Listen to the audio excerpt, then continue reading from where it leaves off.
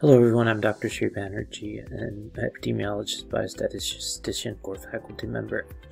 In this video I'll be talking a little bit about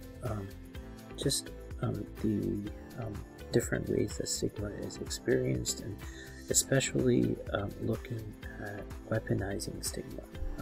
This may seem like a foreign concept because when you're thinking of stigma, you don't think about weaponizing, but if you think about it in the neoliberal context, then the article characterizes this as stigma before moving to characterize post-1940s, post-1970s financial capitalism, focusing on relations of class and command. It then examines the distinctions between enacted and felt stigma, involving norms of shame, and enacted and felt deviance involving norms of blame. And the novel neoliberal dialectic between these two set of norms doesn't quite reach everyone. So this critical exposition provides a platform for sociological rethink. A case is made that the significance of stigma and deviance as defined here can only be grasped sociologically in terms of the prime macro mechanism of financial capitalism, the class command dynamic, and the interaction of relations of stigma and deviance with other social relations. Most notably, those of class-based exploitation derived from the possession of capital and oppression deriving from the oppression and possession of power. And this oppression can be either command or state-based. Stigma in any way, shape, or form is bad, but when you're looking at understanding stigma, it has to be done in a correct way. So initially, the idea was the distinctions between enacted and felt stigma, and then the new neoliberal dialectic between these two sets.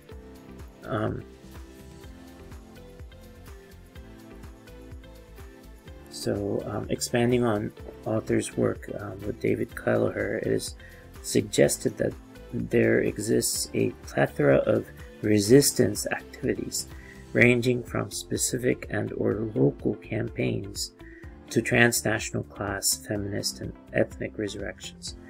What this adds up to is a strategy of permanent reform. It is argued that the effective execution of this strategy presupposes a structural shift away from neoliberal ideology, the narrative of austerity and post-1970s financial capitalism. The potential effectiveness of the strategy of permanent reform is appraised again with reference to disability policy and practice. I know this is a lot of words to digest in the abstract, but if you look closely, the understanding of class-based exploitation is especially important, and when you finally understand that, then you won't be involved in the norms of shame and enacted and felt deviance. So then you're not looking at the context of stigma from the norms perspective, but understanding stigma in the context of how capitalism plays a role and class command dynamic.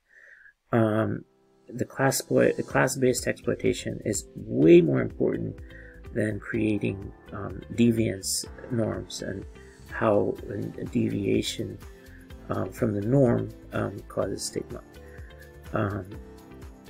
Some of these financial, I'm going to go through this quickly, but beyond Goffman, and class, command, stigma, and deviance.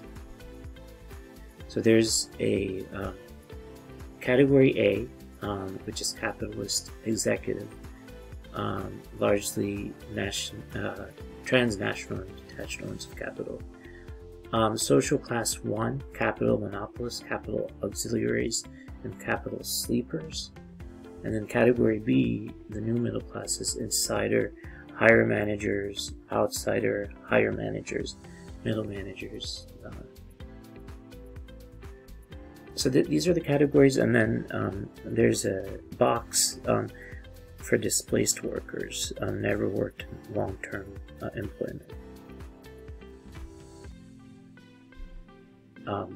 So enacted stigma, felt stigma, project stigma, or projected stigma, active resistance to enacted and felt stigma.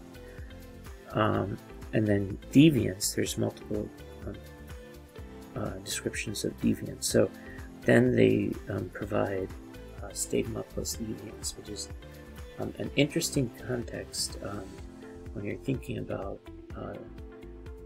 social norms and deviance and the financial undergirding of this.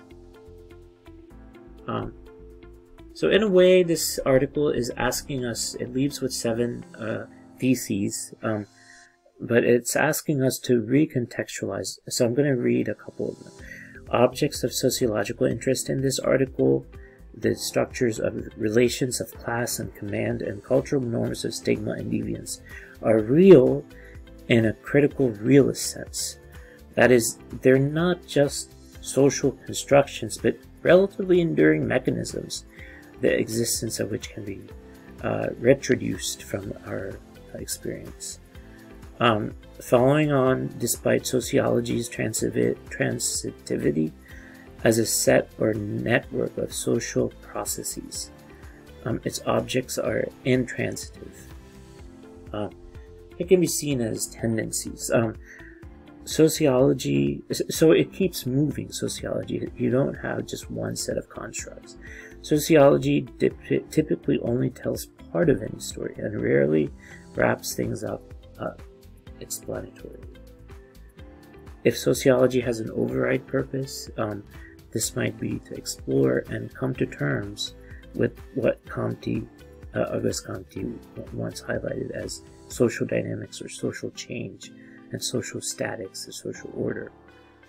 The prime structures relations of relevance to sociologists interested in morphogenesis and morphostasis in general, and injustice and inequity in particular, with maximal explanatory purchase across the figuration of the British nation state in the era of financial capitalism. So this is in England, but it still is adequate in the United States.